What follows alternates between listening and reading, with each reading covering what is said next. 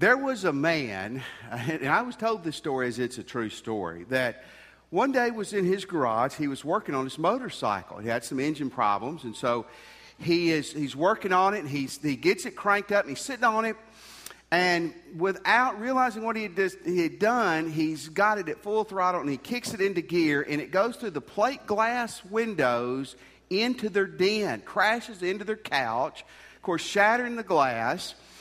Thank goodness nobody was in there, but he's cut up by the glass. The motorcycle, of course, has made a huge mess in the den. His wife, as a precaution, calls the ambulance. The ambulance comes and gets him because he's cut up pretty good, and they carry him to the hospital.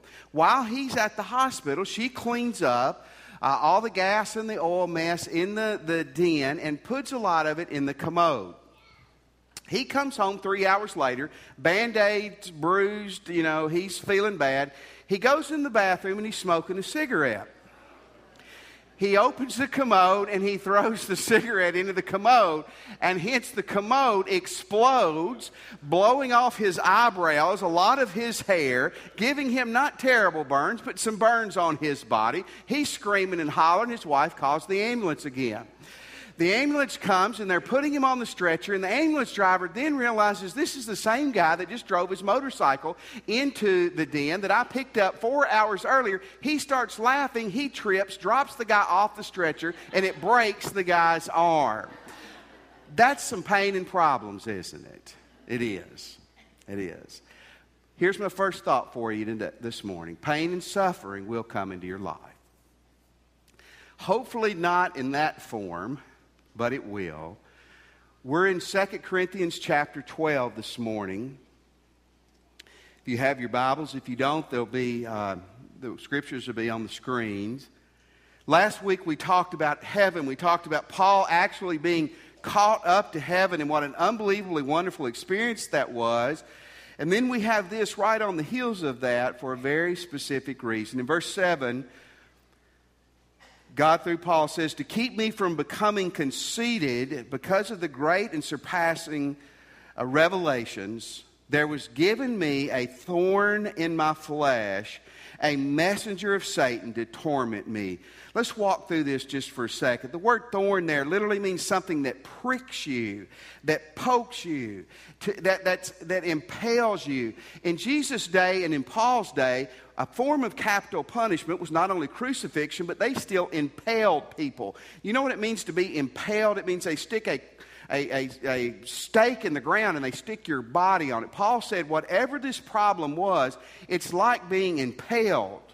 He says this is a thorn in the flesh. The flesh, and this is important, it can mean the human body, or it can mean his humanity, that as a human being he was suffering in some form or fashion. He says this thorn tormented me, and literally the torment is the idea of being beat with the fist, being hit over and over and over with the fist. Paul had a problem, wouldn't you agree? Now we don't know, and this is very significant, we don't know what his problem was. A lot of speculation over the last 2,000 years. The Bible's silent, and I'm going to tell you in a minute, I believe, why it's silent about what it was. May have been an ophthalmology issue, an eye issue. If you're taking notes in Galatians chapter 4, you can look it up when you get home. Paul talks about being sick when he was ministering to the people in Galatia, and that they would have even torn their own eyes out and given them to him if they could have. Paul talks about in some of his letters writing at the end and signing with a big hand signature, typical of someone who might not see well. You remember in Acts chapter 9, Paul was on the Damascus road and a blinding light hit him and blinded him for a few days. Very well, this could have been an eye problem, but we don't know. Some people say it was epilepsy. Some say he was a chronic insomniac. Some say maybe it was malaria that was common to this Mediterranean area. I've never had malaria, but the people who I know who have had it say it's terrible. It's like the flu on steroids. And it lasts, and it lasts, and it comes back, and it lasts. Some medieval Bible commentators say Paul was struggling with sexual temptation as a human being and as a single man at this point. Some in the Reformation said it was more of a spiritual battle he was dealing with. This is the absolute truth. There was a Scottish commentator that said Paul had a nagging ex-wife that was a thorn in the flesh. No way that could be possible, is it? Pastor went to go talk to a fourth grade Sunday school one time, and he was asking them about their parents and about marriage. And he said, if Jesus was talking to your parents today or talking to God about your parents, what would he say? One little boy raised his hand. He said he would say, Father, forgive them, for they know not what they do. Marriage is tough. I honestly do not believe this was a nagging ex-wife. Maybe it was just because he got so heavily criticized all the time. In verse 10, he says, that is why for Christ's sake I delight in weaknesses and insults and hardships and persecution. Folks, Paul got kicked all the time by people, literally and verbally. But you know what? We don't know what it was. And here's the reason I don't think we know. Because if we could identify it was an eye problem or a back problem, then you would say today, this doesn't apply to me, this doesn't relate to me. If we could say it was an emotional problem or a nagging ex-wife or insomnia, you would say, well, maybe I don't struggle with that, so it doesn't apply to me. You know why we don't know what it is I think because God wanted you and me to hear this morning that you have thorns in the flesh just like Paul did. And they may be from 1,000 different directions. Let's answer this question, and this is important. Why do pains and problems come into our life? I want to share with you a couple of things. One, it's just life. It's just life here on earth. You're going to have problems. Secondly, sometimes God is disciplining you. Write this down. Hebrews 12, it talks about the discipline of God. You don't have to raise your hands, but some of you know what God's woodshed is like. God disciplines those he loves, sometimes in the form of thorns. Sometimes we just reap what we've sown. In other words, sometimes we are experiencing pain and troubles in our lives because we have been sinful and dumb. People sitting in jail today, some of them because they were sinful and dumb. People having marital problems, academic problems, even health problems. Sometimes, certainly not all the times, we've brought it on ourselves. Here's the fourth thing. Sometimes people bring it on us. Everyone in here has been touched or hurt by somebody else.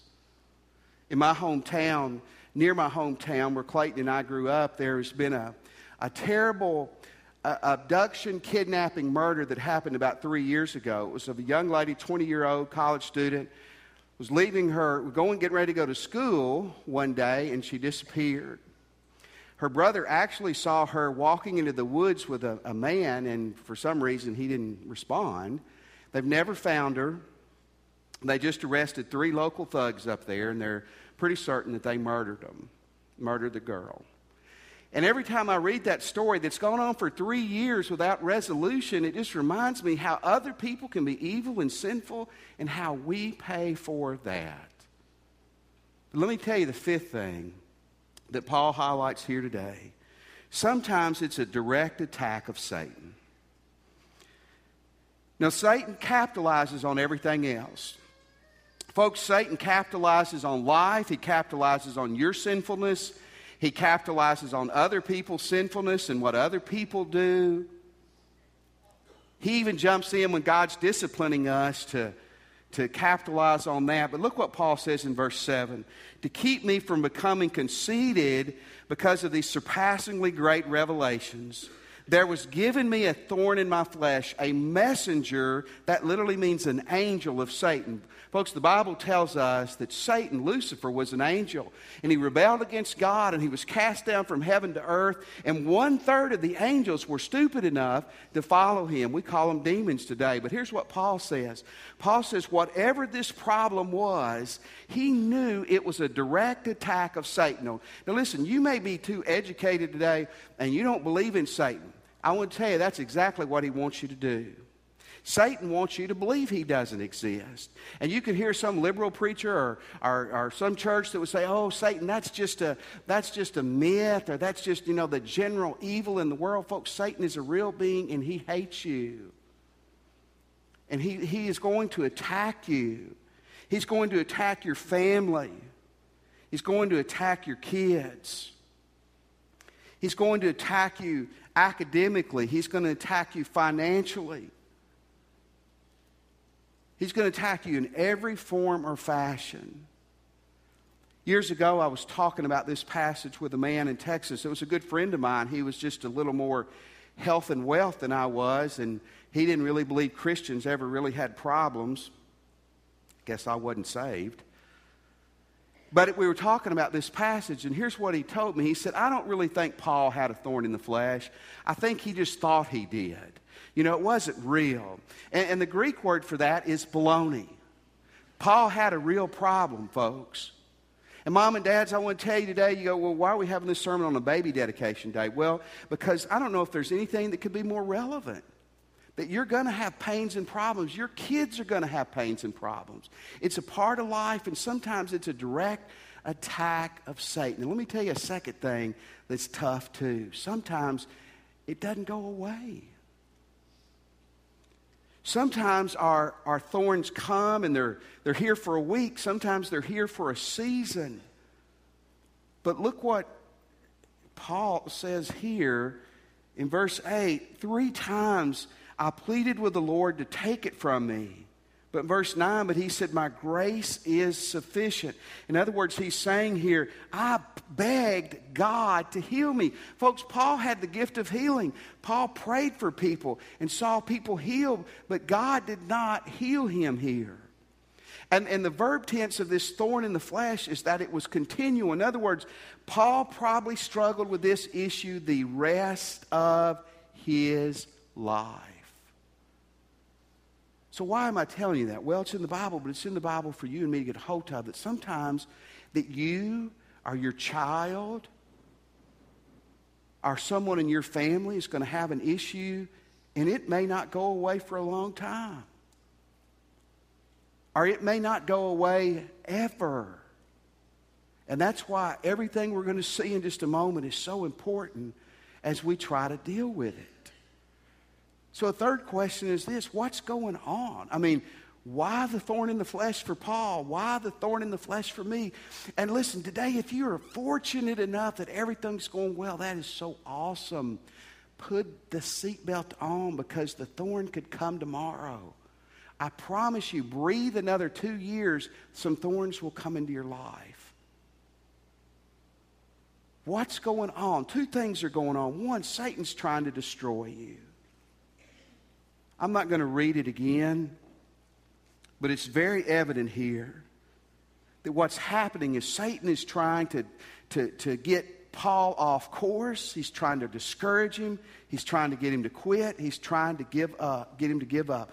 Let me tell you this. If you're taking notes, this is worth writing down. Here's what Satan's agenda is for you and your kids and your family. If you're not a Christian, Satan's agenda is to keep you from Jesus. Satan's going to end up in hell someday forever, and his goal is to take as many people with him as he can. The Bible says hell wasn't prepared for you. It was prepared for the devil and his angels. But you're going to go there. I'm going to go there if we don't have a relationship with Christ. His goal is to keep you away from Jesus. But once you come to Christ, listen, here's what his goal is. His goal is to ruin you. His goal is to discourage you, is to ruin your witness, is to ruin your marriage. I think the greatest victory for Satan, for a Christian, is when they commit suicide, when they just give up on life. Satan wants to use that thorn in your life, in your kid's life, in your family's life, to destroy. But here's some great news. God's working too. God's trying to work too. It's very evident in this passage in verse 9. But he said to me, listen, Satan is coming at you, but my grace is sufficient. My power is made perfect in your struggles, in your weakness. Here's some great news. When your life seems to be falling apart, when the pressure is too much, recognize it for what it is. It's bad. But understand, God is not asleep. Romans 8:28 says, and we know this, in all things God works for the good to those who love him, who have been called to his according to his purpose. That's talking about Christians there. Here's what that wonderful verse means. It means whatever your mess is today, whatever your mess is in the future, self-created, devil-generated, other-created, life in general, if you will let God, and we're going to show you how in a moment, you will let God put His hand in that mess, He can create a masterpiece. See, Satan's using the thorn to try to destroy you. God's going to try to use that thorn to do something great in your life. Now, what's God trying to do? What's God trying to do? C.S. Lewis was a great English writer.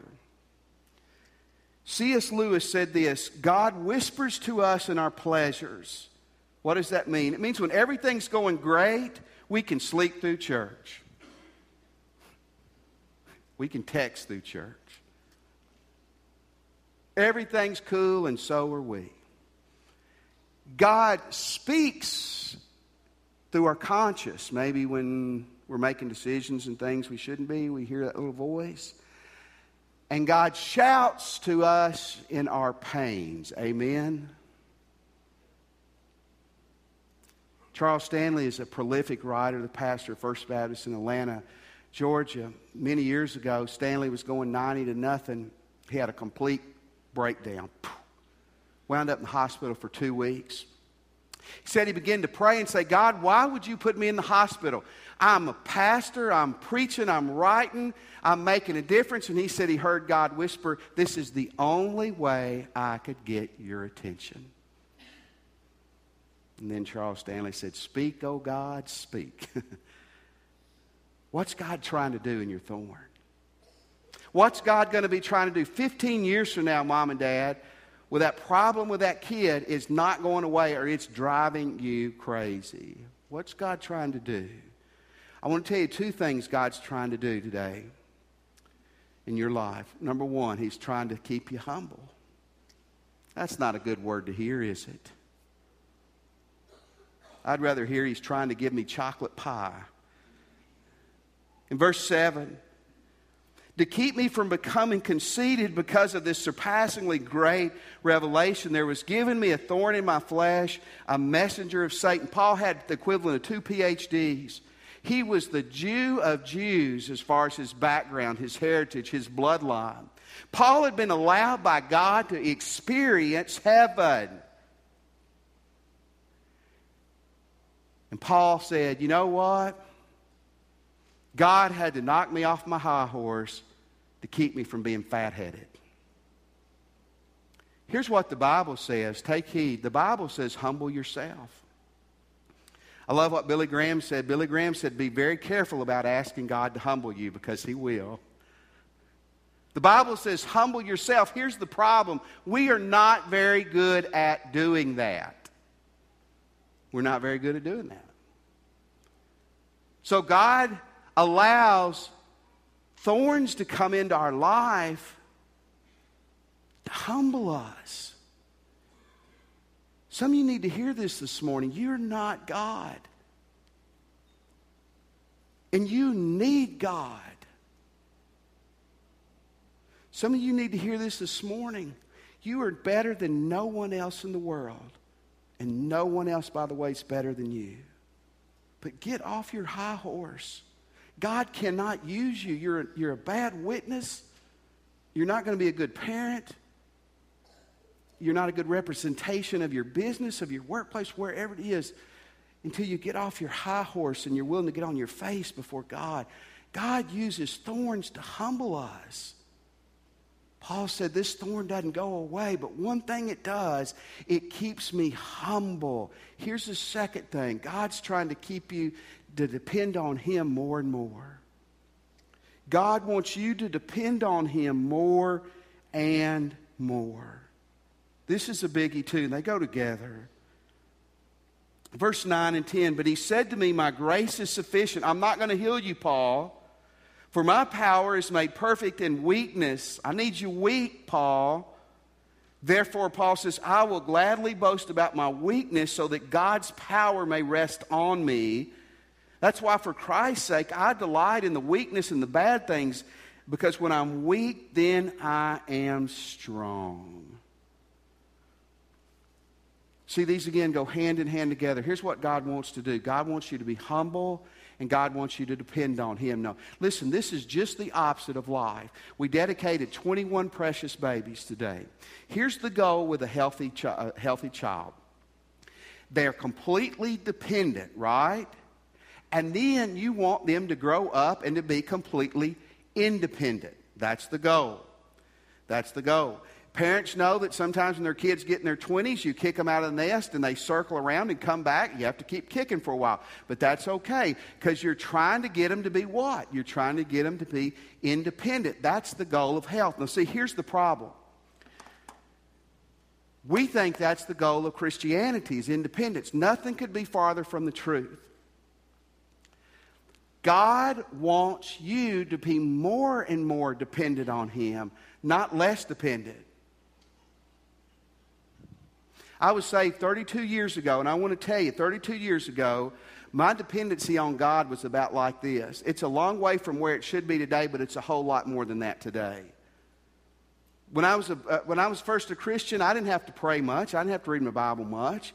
Today, I need to pray a lot more. I need to read my Bible a lot more. You see, many of us, we're growing the wrong way as Christians.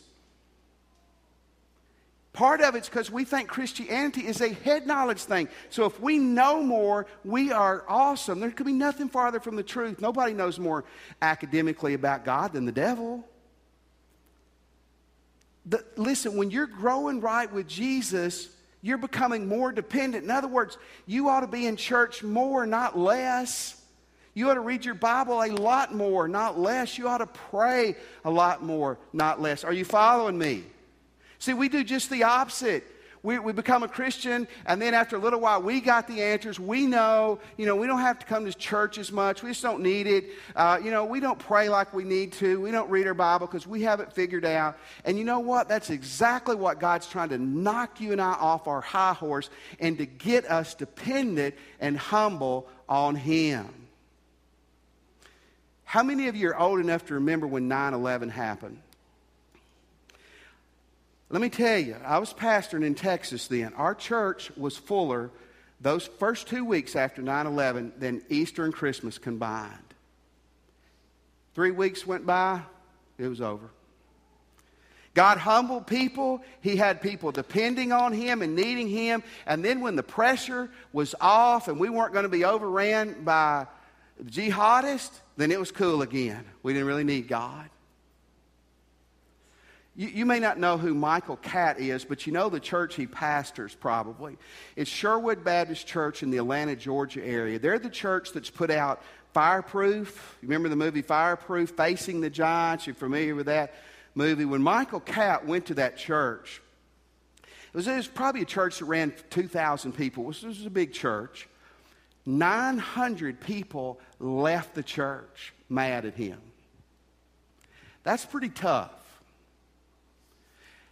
And he said during that period he was depressed, he was confused, he didn't know what to do. And he called one of his pastor friends and he was telling him about what had happened.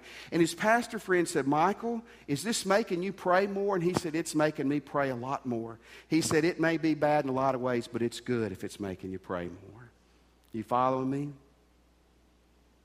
See why God's going to let things come into your life? And sometimes they're not going to let up because He's trying to get you saved. He's trying to get you back to Him. He's trying to get you humble. He's trying to get you dependent. He's trying to get you to bow your life and keep it bowed to Him. So what do we do? What do we do? Let me tell you what Paul did. Paul prayed like mad. God, remove it. God, get rid of the thorn. Paul traveled with a doctor, a guy named Luke who wrote the Gospel of Luke. He was a doctor, Dr. Luke. He traveled with him, I believe, because Paul had some physical problems. And having a traveling doctor with you is a good thing. Paul did everything he could do, but he knew that he could not overcome this himself. What do you do when the thorn in your kid or in your wife or your husband or your family is too much? You fall completely into God. I had lean into God earlier, but I thought that's not strong enough. You fall into God. You fall into God is what you need to do. When we read this passage, you don't see a lack of passion here. In verse 9, he says, "But he said to me, my grace is sufficient for you. My power is made perfect in weakness." The word grace means undeserved favor and undeserved mercy. Here's what Paul found out. When he couldn't handle the thorn, God's grace was sufficient. Sufficient means it's enough. In other words, you go, I can't handle this. That's okay. God can. Have you ever heard someone say, God will never give you more than you can handle? Have you ever heard that? That's a lie. That's not in the Bible. God will allow stuff to come in your life you cannot handle. So you will humble yourself and depend on Him. See, here's the right thing. There's nothing you and God together can't handle. Amen? Don't say God won't allow too much to come in that I can't handle. That's not true. You hadn't lived very long if you believe that. God's going to let stuff come into your life you can't handle, so it will humble you and you will surrender yourself and depend on Him. And God says, when you do and you fall into my grace is enough to see you through the thorns. Isn't that good news? And then God says one last thing. Then God can do great things through us. Then God can do great things. Paul says in verse 9, my grace is sufficient. It's made perfect in weakness. My power is.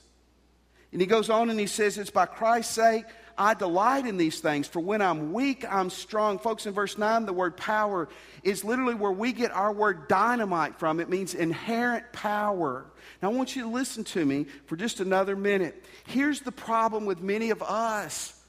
We are too egotistical. We are trusting in our money.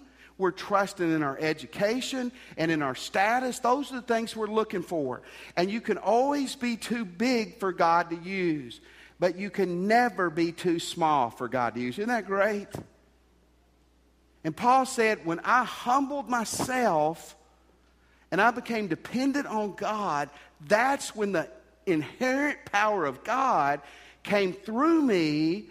And God used me the most. You want God to use you, you got to get out of the way so He can. I want to challenge you this morning. Humble yourself today. Grow in dependence on God more and more. And let Him do some fabulous things in your life. Let's pray.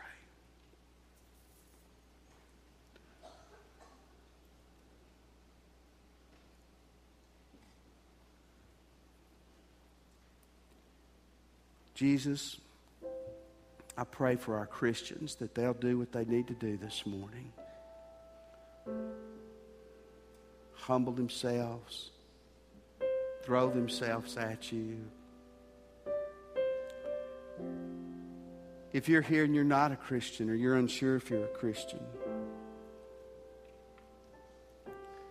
I want to ask you where you're seated to pray with me and just say, Jesus, I'm a sinner. And I want to repent of my sins.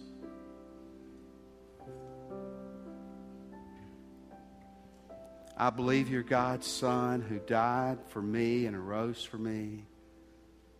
Jesus, come into my life. And today, I give you me, Jesus. Let me have your attention just for a moment. We're going to stand in a moment. I want to challenge you to respond to what God's saying to you. Maybe you just prayed and asked Christ in your heart. When we stand, come today. Or if you'd like to do that, come today and follow Jesus as your Lord and Savior. Maybe you'd like to join the church. One way you can do that when we stand is you could come. We'll be down here waiting on you. We'd love for you to. Come join us today. You need a church. Many of you are Christians today. And to be honest with you, if you don't humble yourself, at some point, God's going to humble you. He's going to allow things to happen to try to get your attention. Take the first move. Maybe you want to come and get on your knees or your face here at the altar. Pray with a minister. But Christian, Fall into God. Let Him see you through the storms. Let's stand. As God leads you, we'll be waiting on you today. We'll be down here. Respond to